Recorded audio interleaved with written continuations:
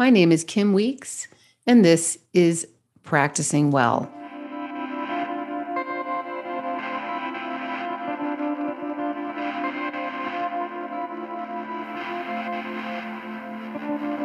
The yoga and wellness industries are large and growing.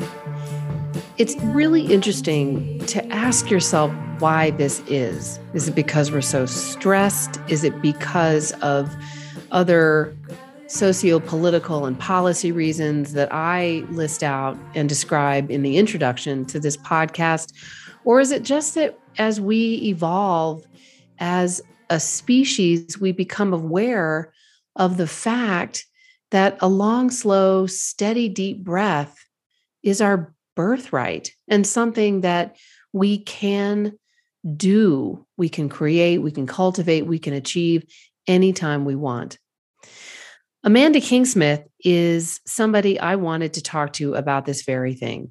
She's the founder of the Mastering of the Business of Yoga, MBOM, and that's also the name of the business that she runs, which is such an interesting business model within the yoga and wellness industry. Those regular listeners of this podcast will know that I bring on guests and have many conversations about how it is that yoga teachers can find their best place in society. Just like this podcast is designed to help you live your best life, I really would like to help yoga teachers around the world have as many resources as possible for being their best selves in their profession. So Amanda and I sat down and talked a few weeks ago. I'm so excited for you to listen to this podcast because her perspective is about 8, 9 years old. She became a yoga teacher in the teens, so less than 10 years ago, but has been podcasting on being a support for yoga teachers by drawing from expertise of those, as she says, who have come before her, and to provide a pathway or some guidelines for those who are coming after her, and simultaneously to just learn along the way. And so we talk about a lot of really interesting things, how her business evolved, how she responded to the demand of various teachers wondering, in especially the 21st century, how it is to differentiate yourself in an industry where there are so many yoga teachers and relatively speaking, fewer students, meaning the ratio between the number of teachers and the number of students interested in learning from those teachers has really narrowed. The gap between those two has gotten smaller. Amanda has got some really great ideas, also great services, and an absolutely wonderful and fascinating perspective and so much optimism around how this industry has evolved in the hybrid and online and in real life space. So I look forward to knowing what you think about this podcast. As always, drop me an audio message or send me an email. This is Amanda Kingsmith, the podcast host of MBOM and owner of the company by the same name. Here it is. Well, Amanda Kingsmith, I'm so happy to meet you and see you. Thanks for joining me on the podcast. And of course. Thanks for having me here. Yeah, it's so great. And so we'll dive into all of these topics, how it is that what we're doing intersect with each other, perhaps, and all these things I just want to learn from you. Tell me about the name of your business. When we found you doing the research for wanting to dive into various yoga teachers around the world who are reaching through and into the yoga world in new and creative ways, I was so struck by the name of your business, the mastery, of the business of yoga. So what is the mastery of the business of yoga? Tell me about that. Yeah. So when I was brainstorming names, I was like, I don't really know what to call this. Like, I know I want to teach yoga teachers about the business of yoga. And I want to teach them the intersection of yoga and business, essentially. My background was in business. I was working in yoga. I really recognized how I was not trained in it. Like when I went to my 200-hour teacher training, we talked about insurance and I think that was all, honestly. Like it was like 30 minutes. And I was like, okay, sure. I guess that's all I need to know. And then I, started teaching and I was like, oh no, there's like a lot that I need to know. Like I wasn't taught how to actually get in a studio, get a job, create a sustainable living, all that type of stuff. And so decided to create this podcast, and I was brainstorming with my husband, and he's like, what about the idea of like an MBA? So like a master's of business administration, but for yoga. So it's like MBOM. And I was like, okay, that's kind of interesting. So it's like a master's of the business of yoga. And it was like, okay, that doesn't ring quite well. So we decided on mastering the business of yoga. And that's kind of just where it came from. And I know that there's people I've talked to who've been like, well, I don't consider myself a master at anything. And I understand, the context of that. Like sometimes people will get this idea of like, okay, I'm going to master this, which means there's no more room to grow. And that's not really how I think about it. I feel like there's always room for us to grow. And especially within business, it's changing constantly, like when I started in 2016, podcasts were not mainstream. I had guests come on the show who were like, I'm sorry, what are we doing? Are you recording me? What is this? Oh, I'm washing dishes. And I'm like, sorry, can you stop washing your dishes? Because this is like an audio thing that people are going to listen to. Things were different. Like Reels didn't exist. TikTok didn't exist. Instagram stories didn't even exist back then.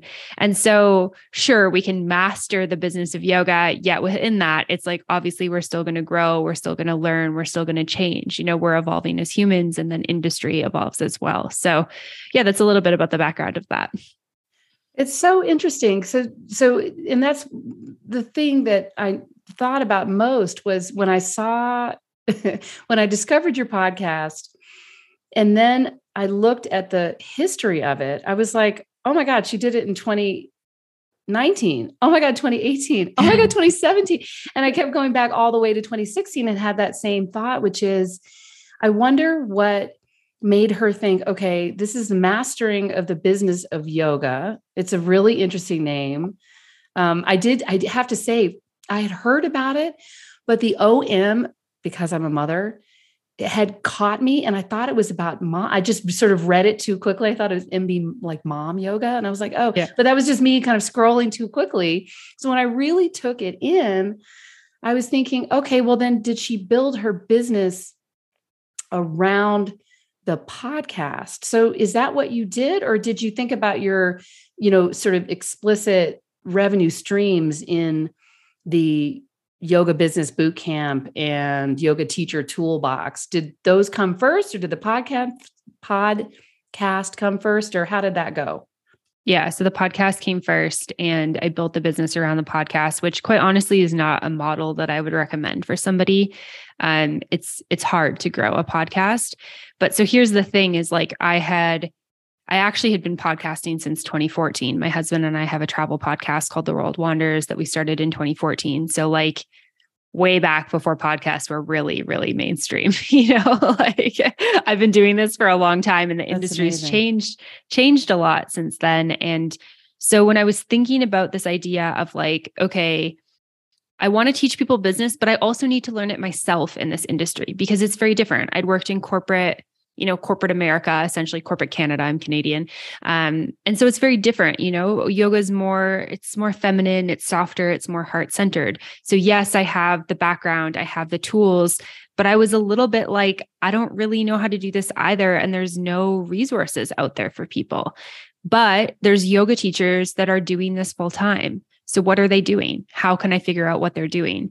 And I knew from podcasting for 2 years already that the best way to get people to give you their time for free is if you give them something in return, i.e., hey, I'll promote your business to my audience. So when I started the podcast, I didn't have any of the plans for a bigger business. I just thought, hey, I want to teach yoga. I'm getting paid $35, $45 a class. I can do basic math. The math in my head is telling me to even make like a decent living where I can pay my bills, I need to teach 25 classes a week. I don't have that type of capacity. That sounds crazy to me. Sounds very exhausting. I'd already experimented with teaching, 5 classes a day.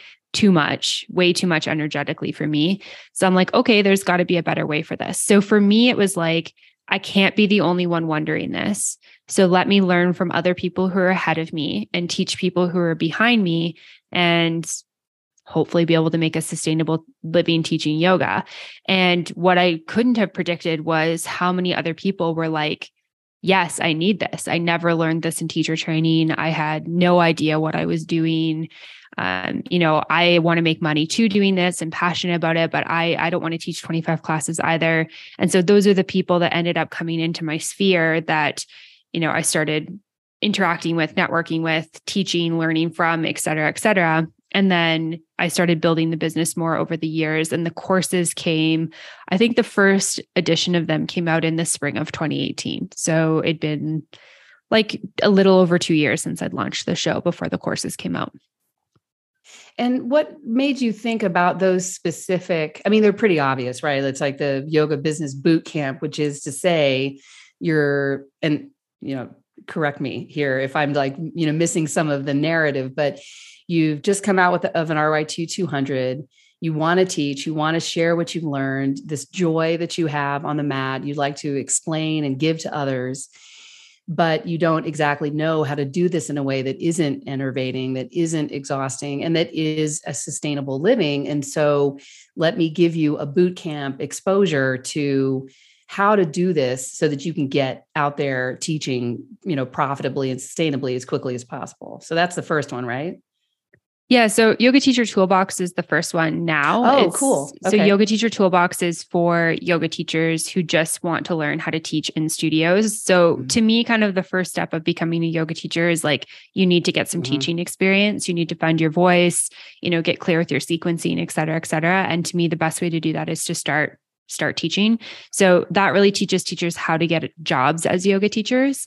And then yoga business boot camp, takes people kind of to the next level. So it's like, okay, I'm teaching a little bit. Now I'm ready to do more of my own thing, which is something I really recommend for teachers. I don't think that teaching in studios forever, especially if you're doing it full time, is going to be sustainable in terms of making enough money to survive. I think we need to be offering workshops or registered programs, retreats. We should be building our own email lists, thinking about networking, marketing, all that type of stuff. And so that really helps people with that side of things. So yeah, it's kind of twofold with that, where it's like, if you're really, really new, if you were never taught this in teacher training, Teacher Toolbox is for you. If you've already learned all that, you're kind of at the point where you want the next level, then Yoga Business Bootcamp is there for you. That's awesome. It sort of reflects or reveals my Wall Street background, because I thought, well, just get to the business immediately and then figure it all out later. But I love that you have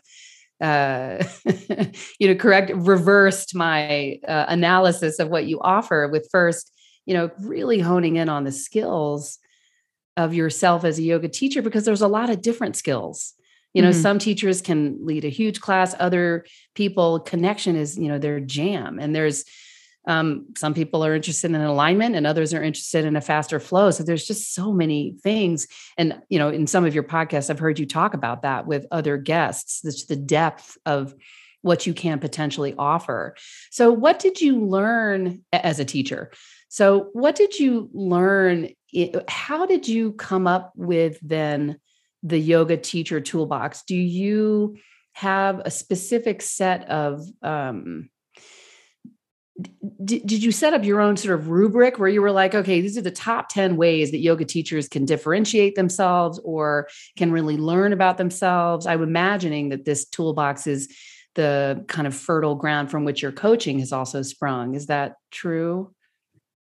Yeah. So it's kind of interesting, like, just because I didn't have this like big business plan, which is not really something I would recommend for people going into something like this. I was kind of like, I don't really know where this is going. I was doing a lot of other, freelancing and just other things at the time. I've always been very like multi-passionate. So my hands were in lots of honey jars and I was just trying to figure out what I wanted to do. And so coaching really came from, I'm putting out this podcast and then people are asking to work with me one-on-one. And I'm like, okay, sure. Like I can work with you one-on-one. I'm happy to, chat, share, all that type of stuff. And what I realized was, obviously I need to charge for that. And obviously the fee that I'm going to charge for that is going to be higher than what I could offer for a course. And so I was doing intro calls with people. And what I was finding is that a lot of people wanted one-on-one support, but many of them were not able to pay a fee that I was willing to work for.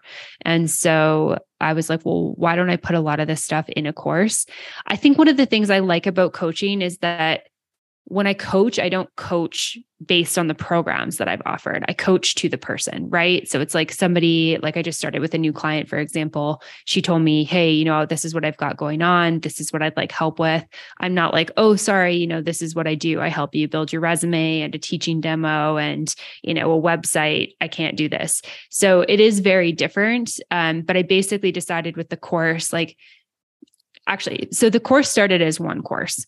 I had like one free module for it, which was maybe called Yoga Teacher Toolbox or something like that, or it was a lesser price version or something. I can't remember exactly, but I basically had everything between the two courses in one course.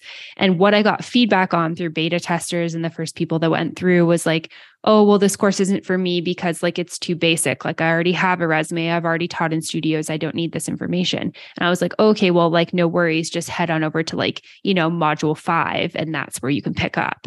And people were like, oh, okay. I didn't realize. I just thought the course wasn't for me. And, maybe I shouldn't be paying for this. And then other people who were like, I'm just so overwhelmed.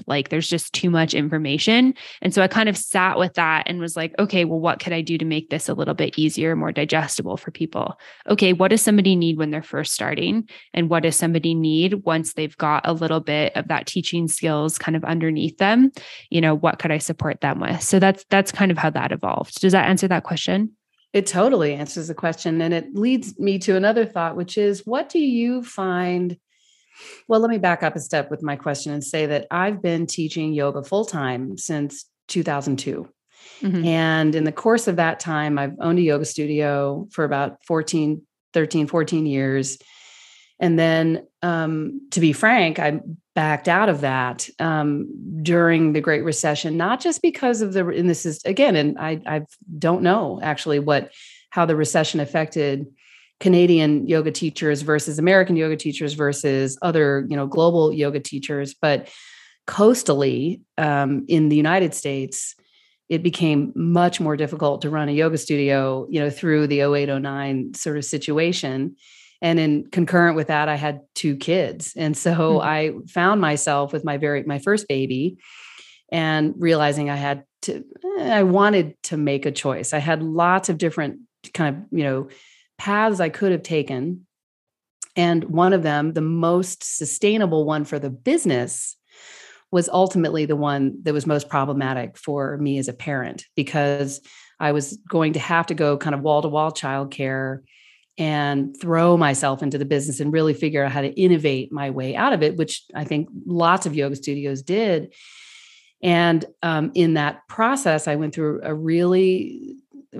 very interesting process, deciding that it wasn't something that to teach to, I had 20 teachers at the time. I had several locations. I had, a lot going on. And I lost my own practice, my own sustainable kind of approach to my own practice, because I myself as a teacher got lost in the midst of, serving not just my clients and students, but also my sort of the business baby and my other babies. And so I say that all to say that you have been exposed to, talked with deeply hundreds of people who are not just yoga studio owners, but yoga teachers.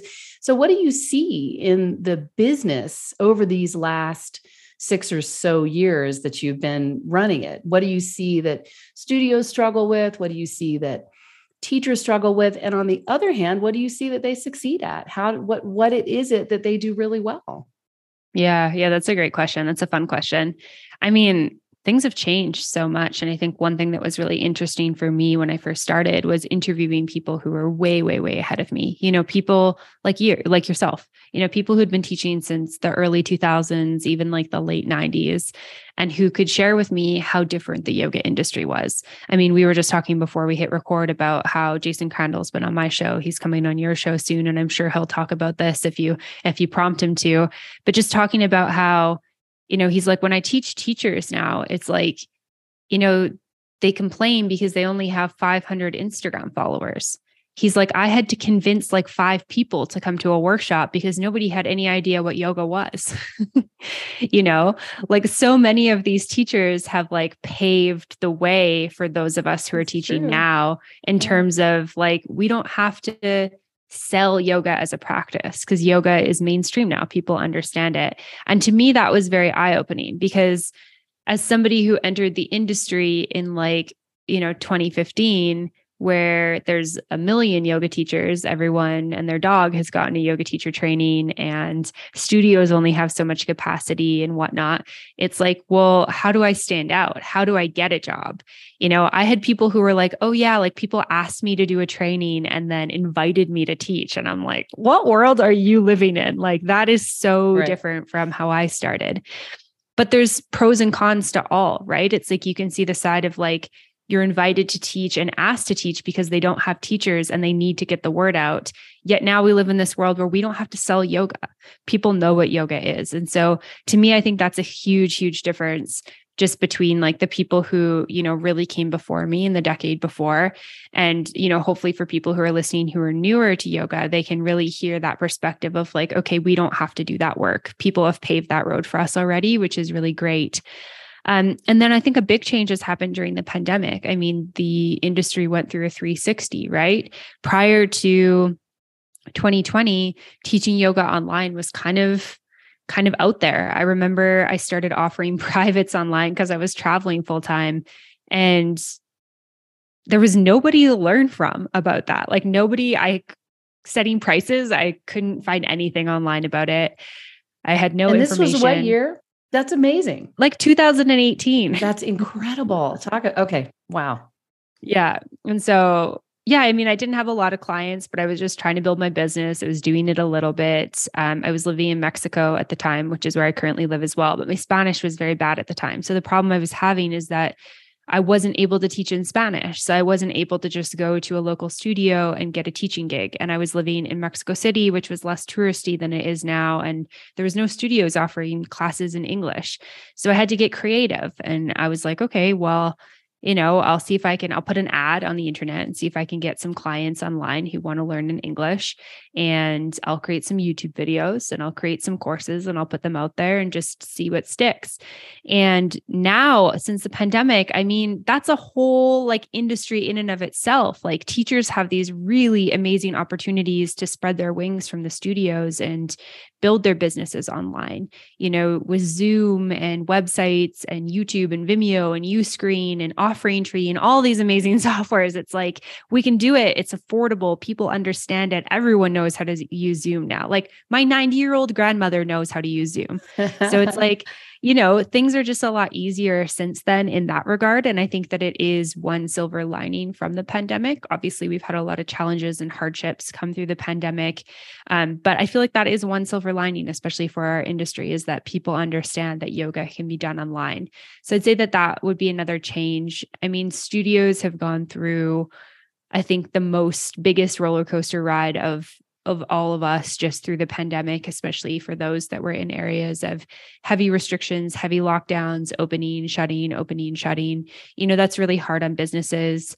I was just looking through old episodes the other day, just pulling some from the archive stuff for 2023 and just looking at like how many people are doing different things. And one thing I noticed is a lot of studio owners I've interviewed over the years are not studio owners anymore. And part of that was the pandemic. So while I think a lot of teachers have spread their wings and created their own businesses and stuff, which is really amazing, unfortunately, a lot of studios have had to shut down, which is too bad. Well, and it is too bad. And, I think it like COVID accelerated so many trends that were already in place. And I want to pin 2 things that you said that I think we're accelerating. First, the online teaching. And I want to come back to the creativity, the creation that you applied to seeing what would stick back in the mid to late teens of your sort of online, your hybrid yoga offerings, which is, I don't know, did we have that word? Were we calling it that? I don't think so. I don't think so. And then the other acceleration is that, as more, in the introduction to my podcast, it was so funny when I listened to yours and I've listened to others, I was thinking, oh God, why did I talk so much? My introduction is way too long, but there's a lot that I want to accomplish and tackle in this podcast. One item of which is the idea that yoga generations exist within a 2 to 3 year period now versus the generations we typically define just in society as, people birthing people and, generations like 20, 22 years, whatever it is. And the reason I point that out is because the self-regulating global market of yoga enables, and in fact, required that studios offer teacher trainings as another revenue stream, another channel to keep the lights on and keep the bills paid and keep the students happy and just keep fresh, energy coming into the studios. But that necessarily still means that at the time when I started teaching, for example, exactly as you said, people were invited to teach. It was sort of this, we see that you've got a great practice, or we see that you were really interested yoga teacher trainee, and we think you could build a class. And so, as I learned many times over as a yoga studio owner, just because you're a great student does not necessarily mean you will be a great teacher. There's so many introverted aspects to yoga. One of the things I like to say is that yoga is inherently an offline activity. It's necessarily something you're doing offline, going into yourself.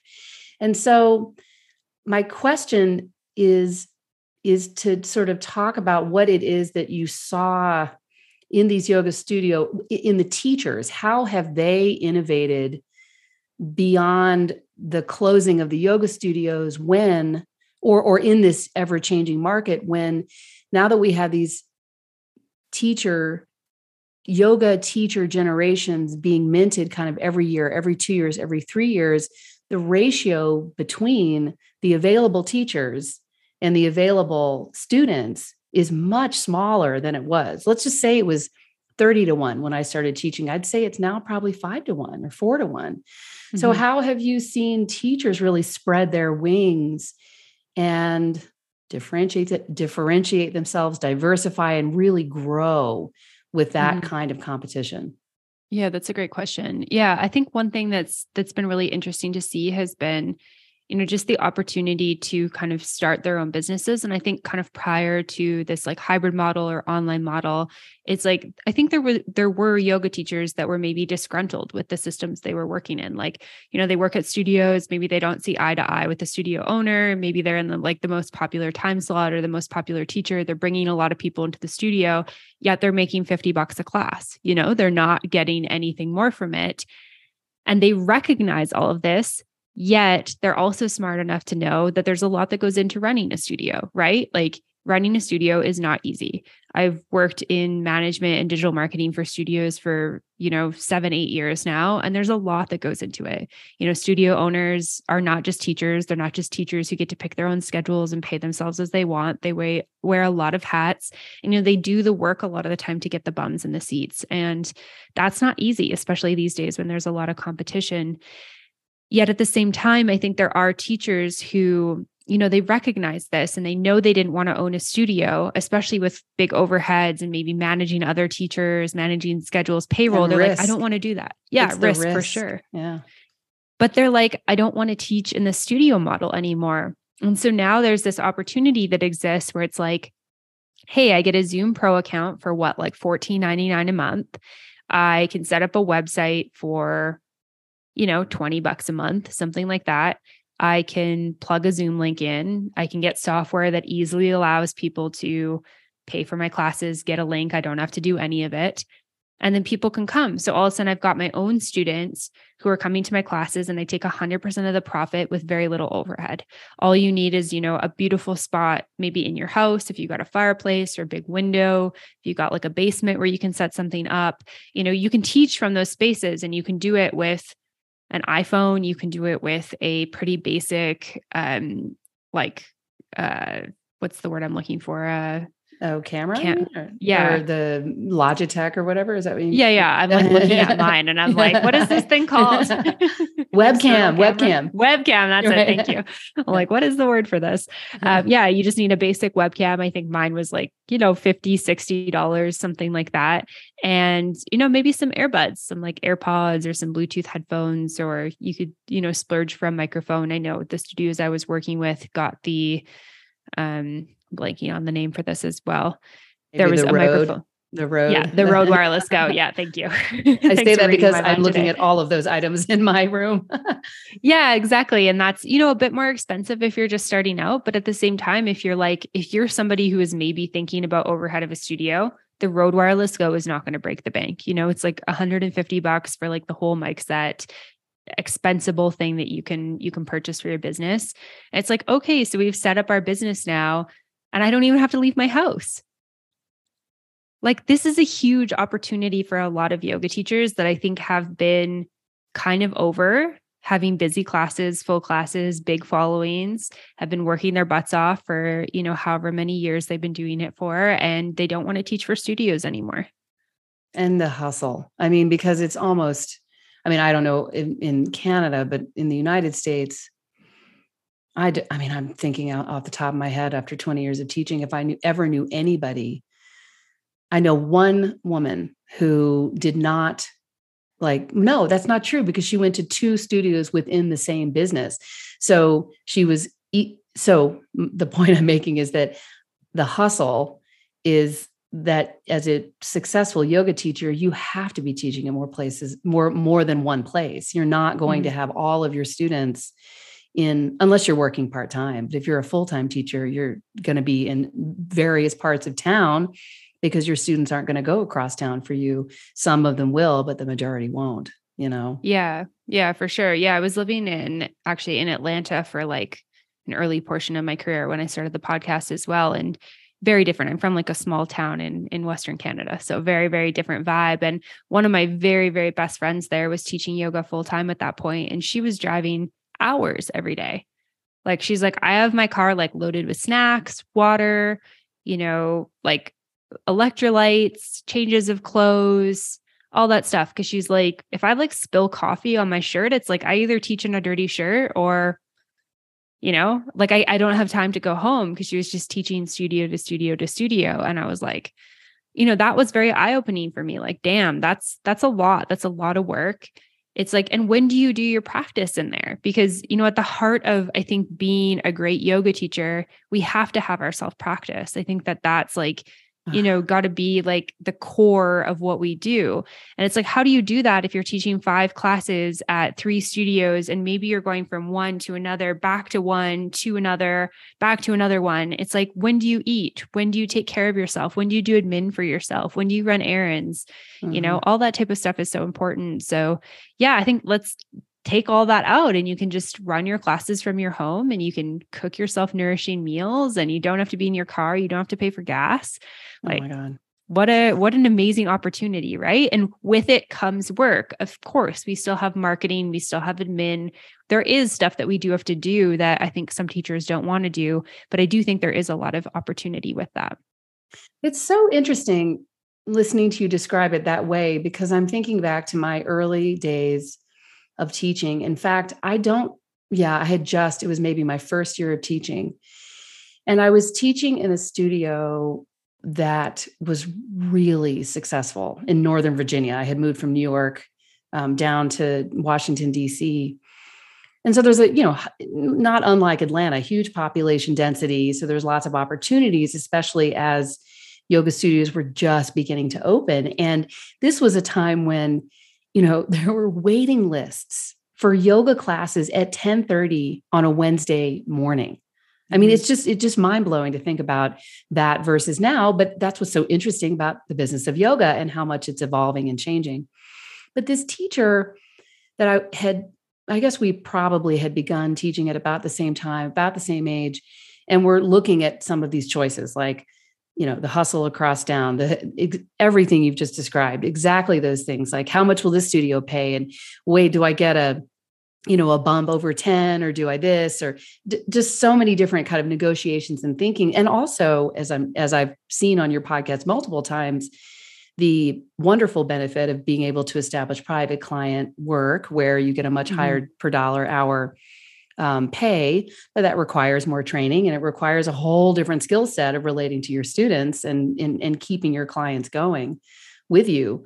But she said, I'm actually going to piece out of this whole thing, because how ungrounded I get when I drive all over the place in my car, burning fossil fuel, which is not contributing to climate change. In fact, it's doing the opposite, makes me feel, this is just this teacher talking, it's just stuck with me all these years, makes me feel or that I'm not really teaching yoga, because I'm just draining myself, I'm draining the earth, and I don't have an opportunity to ground or really teach. And so for her temperament, that just didn't work. And again, this was early days. This is the aughts, was not the teens when things are just basically different. So I'm interested in, so let's just thought experiment this. Okay. It's 2022. So much has changed.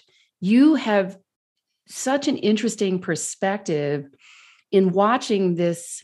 I mean, we call it like V2 aspect of the industry, this sort of, we've got through 20 years of it from the late 90s to now. I have lots of people coming on my podcast who are like, hey, I'm the OG from like the 70s. So don't even talk to me, So it's interesting talking to them, like starting practice and teaching like in the 60s and 70s. It's amazing. But let's just say we're in V2. Let's say we're really like maturing as a market. And we have yoga teachers essentially running their own online studios of 10, 20, 30, 50, 100 people, whatever.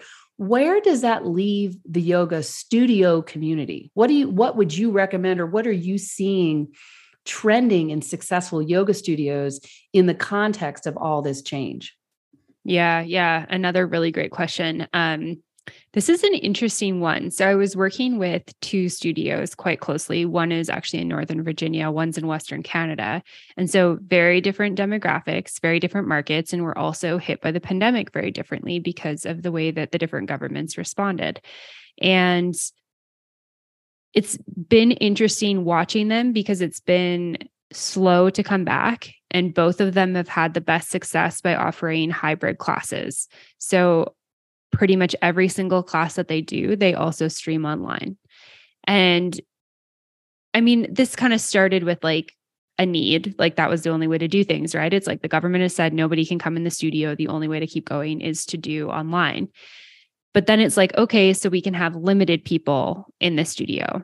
So it's like we have all these policies, procedures, cleaning protocols. It's like, a studio that held 40 before can hold like a max of 8. So of course we have to still like live stream because we can't bring people back in, and people were still uncomfortable, because this is like late 2020 getting into early 2021. Some people's comfort levels were fine coming. Other people were not ready. But going into like 2023, I'm flabbergasted, quite honestly, that, we're still doing hybrid classes and that they're working.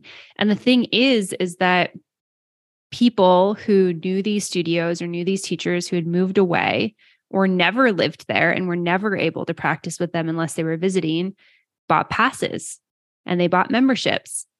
And people stopped putting their passes on hold when they went on vacation or when they went to, in Western Canada, there's like a huge snowbird population, right? So it's like a lot of retired Canadians head south for the winter.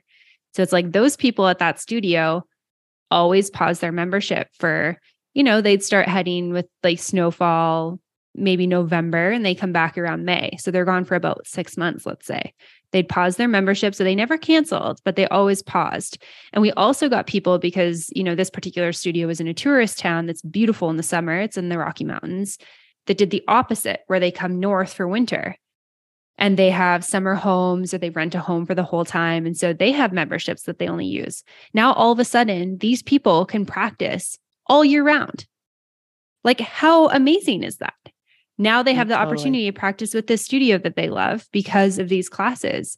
And so I know I stepped away from the studio in Canada, close to a year ago because I had a baby at the beginning of 2022. So I've been mostly on maternity leave. But it's just, the end of 2021 conversations, it's like so interesting to be like, there's no end in sight for this hybrid. Like, it's working. Right. And it's different. And people are coming back into the studio now. People are maskless. People are comfortable for the most part. The studio is filling again. People are craving that, right? Like, they want community. Yet at the same time, people still want online. So I think that at this point where we're at is that I think studios still serve a purpose. They still think they serve a place. They're still like the center of our communities. People want that. But people are also looking for opportunities where they can take these studios and these teachers they love anywhere in the world. With them. That's a great way of saying it. They want to take the studios with them. Mm-hmm.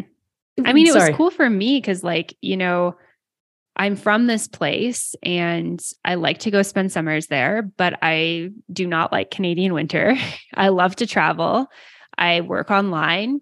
For me, it's a lot better to be abroad during the cold months that I don't want to be there for. And so it's kind of like every year I'd say bye to the studio. I'd say, okay, I'll see you when the snow thaws. I'll be back in a couple of months. And now it's like, it was weird to me at first. I'm like, wait, I can practice with you guys from Panama or Mexico or America or my parents' lake house. Like, What? This is so foreign and cool to me. And is it the same as being in the studio? No, it's not. I would prefer to be in the studio, in that space, feel the energy, but just being able to practice with my favorite teachers and get the classes that I know and love is a huge plus. So I think that's something I've seen in my experience. It's working really well for teachers or for studios. Sorry.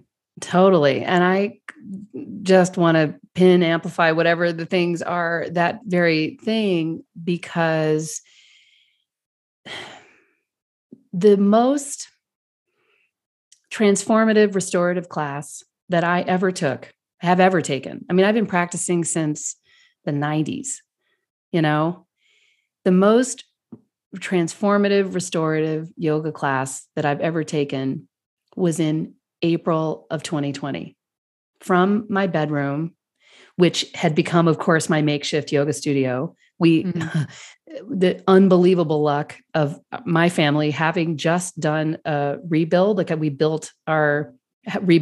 of remodeled our house. And I had said in the remodel, I just want to have this really beautiful yoga space with windows. We were able to kind of, create a palette for it. And so it wound up working out really lucky for me because that's where I was teaching, but I hadn't even thought about that space being a place where, as a working mother, I could really rest into myself with my kids down the hallway, going to sleep, my husband putting them to bed or whatever, but knowing that I wasn't spending any of that time commuting to go take the class, dealing with my own social anxiety of being around people, which I get over once the class starts because I'm so glad to be there. But just the feelings of being around a lot of people and parking and paying for it and traffic and getting home and having somebody cut you off and you're in your total yoga zen, on the way home. And, nothing says zen like rush hour traffic. Exactly. And so all of that just evaporated and I was able to focus on and take in my teacher's instructions and whatever the sequencing, all the things of the class. And I just noticed, hang on, I'm pretty sure, at least at that point, my thinking was that how could Zoom go away when a class like this one helped me create inside myself so much good.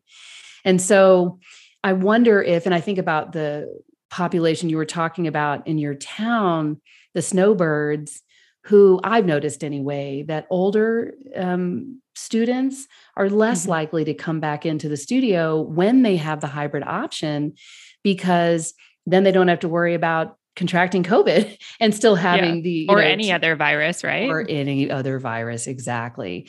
And so I do think that there are these, I'm sure that studios are doing this now. I imagine you're, learning this from them right now, but beginning to understand how to market to different populations online, how to reach these older people who may not be like scrolling IG the way the rest of us do, or, word of mouth marketing, whatever it is, to try to reach different segments of the yoga student population online or in sort of a hybrid environment. So it's interesting in the context of this thought experiment, we're discussing like where the hybrid classes might be in 5 years, 10 years, whatever, and how the yoga teachers who have their own student bases will potentially fold back into the studios. Do you think it'll just be through workshops and like kind of one-off things? Or how do you think that's going to look? Like, how does the online yoga studio reintegrate or integrate back into the bricks and mortar yoga studio? Yeah, I mean, it's a good question. I think that there's some offerings that maybe are just better in person. Like I know, like we just passed the winter solstice, for example, like getting together and doing like 108 ohms, it doesn't translate on Zoom, right? Like the audio gets really weird as soon as you kind of make that ohming sound. I feel like that's the type of thing that does well in person. And I think just people getting back into the studio. I know for the studio in Canada, they did a workshop with a teacher, like a somatics teacher, who came from the States. And they were like, look, we're not streaming this online. It's just too complicated. Like we need to be able to move through the room. We're going to try to fill it. And I know the studio owner said that was a moment for him where he was like, this is the first time I felt this since pre-pandemic. And so I think that it might just take, like you said, workshops or maybe some programs or maybe some special events that aren't hybrid or that have maybe that like, a touch element to them if people are comfortable. And if people aren't, they just won't come, right? You can still have things that are inclusive for everyone and everyone's comfort levels and still offer those hybrid opportunities. But I think it'll kind of take just people getting back in the studio. And, another thing that occurs to me is the accessibility and inclusivity that online yoga, hybrid yoga could potentially offer different populations. So I have Jivana Heyman coming in to talk to me about accessible yoga, a term that he brilliantly coined and has written a book about, et cetera. And so I wonder I'm sure actually he'll talk about this because he's written about it in his books. The idea that all things being equal in the sort of Wi-Fi accessibility realm, which sort of policy-wise is a problem. I don't know how it rolls in Canada, but here I asked the question, like, how is Wi-Fi not free? Like, how is it not a utility that we pay a very low price for, the way we pay for water, the way we pay for gas, et cetera? But let's just say all things being equal, being able to offer an online yoga class to somebody who a working parent who is solo, a single working parent who cannot drive to a studio and park and pay babysitting fees also on top of the $20+ class. There's no way. And so I think that we have a huge opening here for not just people who have socioeconomic disadvantage for attending classes, which is such a first world privilege. I mean, it's just not something that the majority of people, I'm so interested with all of your travels, with your thoughts on that, because maybe check me there and tell me if I am sort of seeing something other than what you've experienced. But it just seems to me that we have such a huge opening to open yoga up to people who otherwise would not have had access to it, not just from a socioeconomic front, but also from an ability front.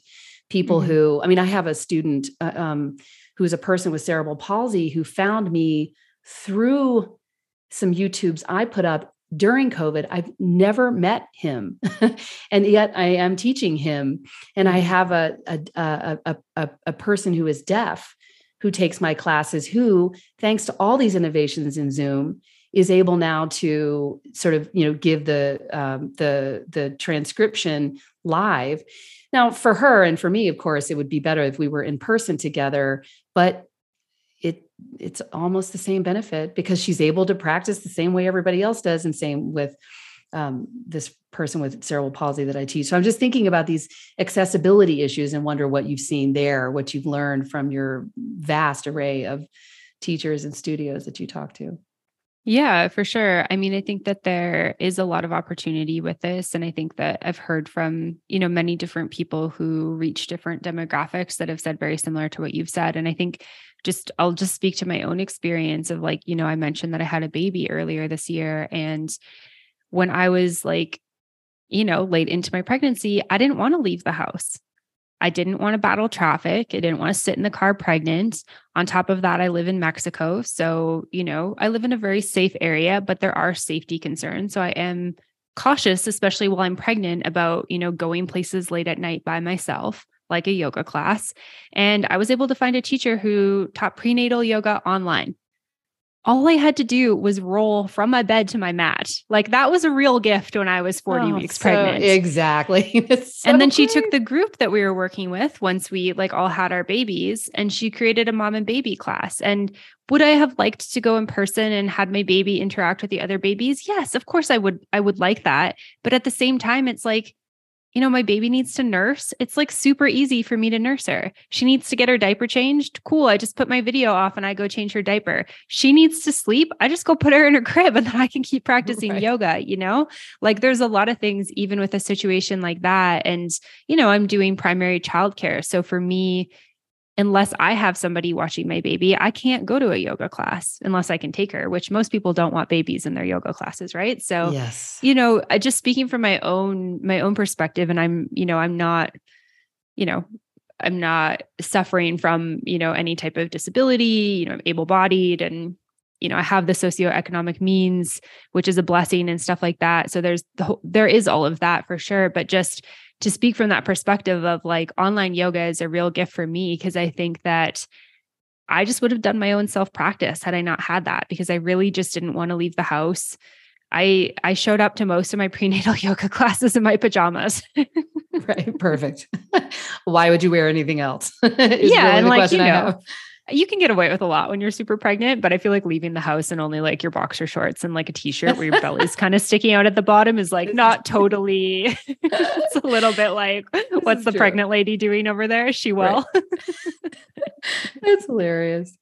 That's such a great story. And it makes me think about these different ways that yoga is, being applied and being internalized by this growing community of yoga practitioners. There were, I don't know what the numbers are. We're sort of at 50 million and counting in the United States of people who say that they have taken at least one yoga class or two in the last month, who identify as being a yoga practitioner.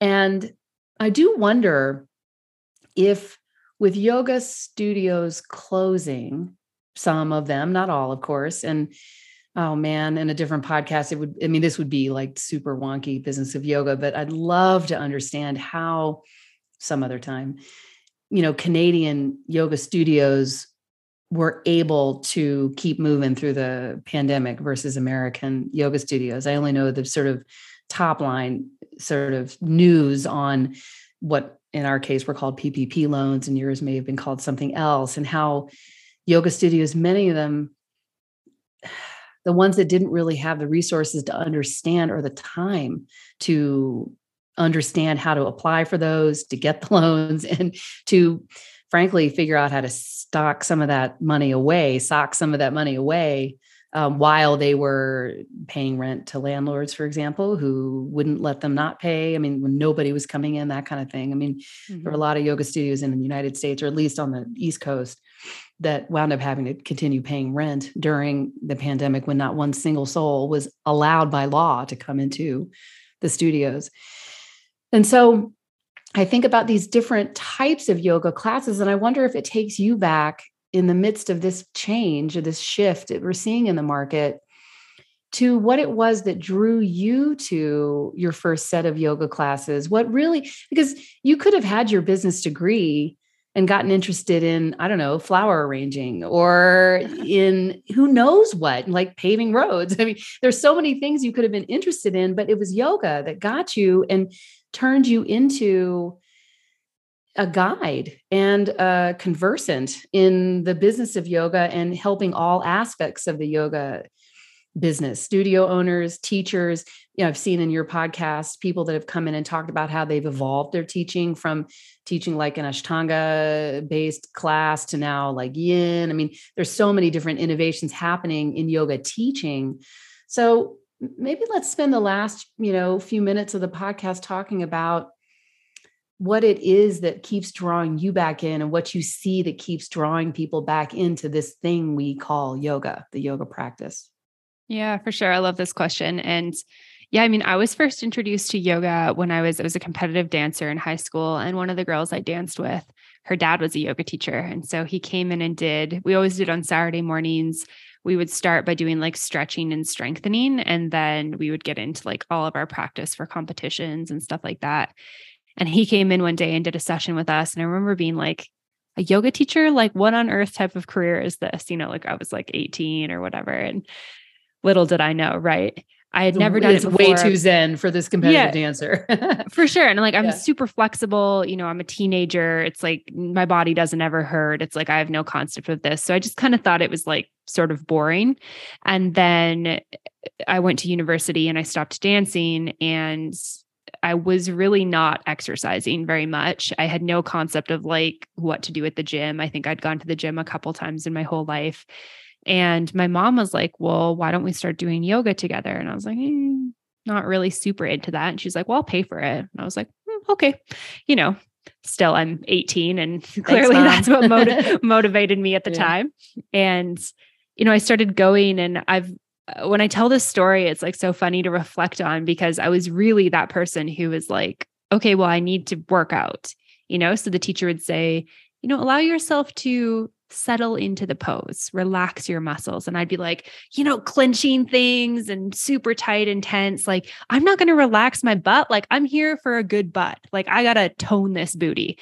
And I just find it so funny because 18-year-old me is so different from like mid-30s me where, now I'm like, oh, I got to clench the butt. I don't really want to do that. I'm just a little tired, but I started doing that and I was like, okay, there's something to this. It's kind of interesting. I got into hot yoga. Hot yoga was much more my speed at that point, just very fiery, busy. That's what I was looking for. And it wasn't until I started working in corporate that a girlfriend of mine who'd never been to yoga got gifted a pass. And she was like, will you come with me? I'm really nervous. I don't know what to expect. And I was like, yeah, sure. I've done this before. Like, I'm happy to go. And I started going with her. And what I realized was how much I just needed this time on my mat. This hour for me where nobody was asking me for things. Nobody was talking to me. Nobody was, there was no expectations. I didn't have to look in the mirror and, think about what I looked like or what I was going to wear. I just had this moment for myself. And the more that I did that, the more I craved it. And that's really kind of, I think, I couldn't have put my finger on it at the time of what it was, but it was like I needed what was deeper than the physical. Like I came for the physical. I did it for so long because I could sweat, I could work out, especially in hot yoga. I felt good physically doing it. But what really kept me going was the mental aspect of it.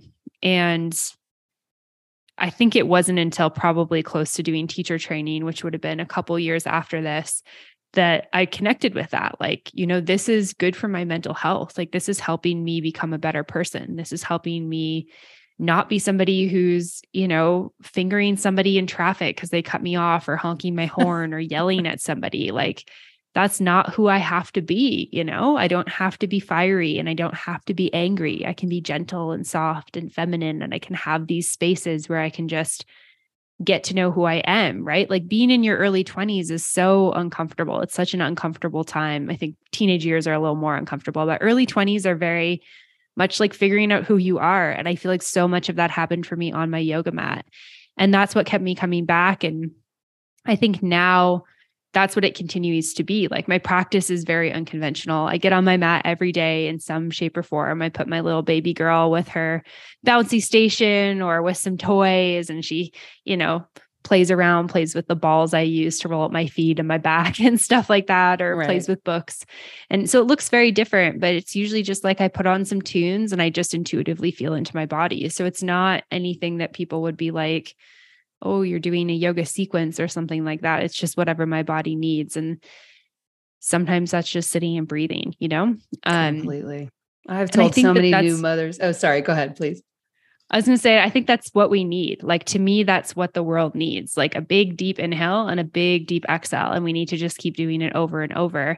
And for me, I really feel like my work isn't done helping teachers, helping individuals until every person on this planet is practicing yoga. Like, not just like, oh, I've heard of this yoga thing, but like they're doing it, they're breathing deeply, they're feeling into their bodies. Because I really do feel like, for me, the shift in who I became was dramatic. It was very different in terms of how I dealt with situations, conflicts, challenges, how I showed up with my friends in my romantic partnership, at work, all that type of stuff, just by showing up on my mat. And so I really think that the world would be a better place if we could do that. And to me, that's my mission. And in this current moment, I'm doing that by helping other teachers get their stuff out there. And, it's so funny. We were like off to the races with the conversation. One of my first questions, which I didn't explicitly ask, was what is your mission and, your values, but you've just said it, to bring the whole world into a practice of a long, slow, deep inhale and a long, slow, deep exhale, and all of the attendant changes that occur from that. Is that sort of basically what you were just saying? Yeah. I love that. You put that very beautifully. I've been at this a while and I share that vision and that goal so much. It's so interesting because another thing you said early on in the podcast, and this is probably the best place to end, and I wrote a little note about it actually, was you talking about, yoga businesses, studios being more feminine, more heart-centered. And there was another word you used. I can't remember what it was. But I loved that. And I kind of want to go all the way back to the beginning when you said that and amplify it, because that is in my career also what I've seen and what I really believe in a subversive, I don't know if that's really the word, but maybe I'll just go with it, subversive way that we're doing here. I think one of the reasons why it's really hard to be in your 20s as a woman is because you're a woman in the world working in your 20s and trying to figure out what it is that will nurture you over time and take you on wherever your journey will take you. And there's a lot of hard aspects to living in, I guess, an unreflective or a kind of a life where you aren't able to give yourself that time and space to identify what happens in your body when you give it the space and the time to just exhale and to find where your muscles and bones and organs and everything else can go when you do apply that deeper breath. I sometimes wonder on a really basic level if the sort of secret sauce of yoga is just the breath. I wonder sometimes, Yeah. I mean, I think it is. I think that's like the heart of what it is. And obviously there's other aspects, right? The other limbs of yoga that really become important with it. But I do feel like in the society that we live in, whether you're a parent or a partner or a friend or an employee or a business owner, we have so many demands on us and on our attention. And it's really hard to justify when your to-do list is 100 things deep and you've got a kid that needs bathing or feeding or whatever they need from you, you need feeding, to just say, I'm just going to take a few minutes to breathe. Right? Totally. Like, how do we justify that time for ourselves? Yet once you do, you're like, oh, I'm a better partner, a better mother, a better father, a better business owner, a better employee when I do this for myself. And yet it's like, even for me, my work is reminding myself that meditating for 5 minutes is going to help me show up better. Right? It's like, totally. Yeah, it's crazy. It's crazy.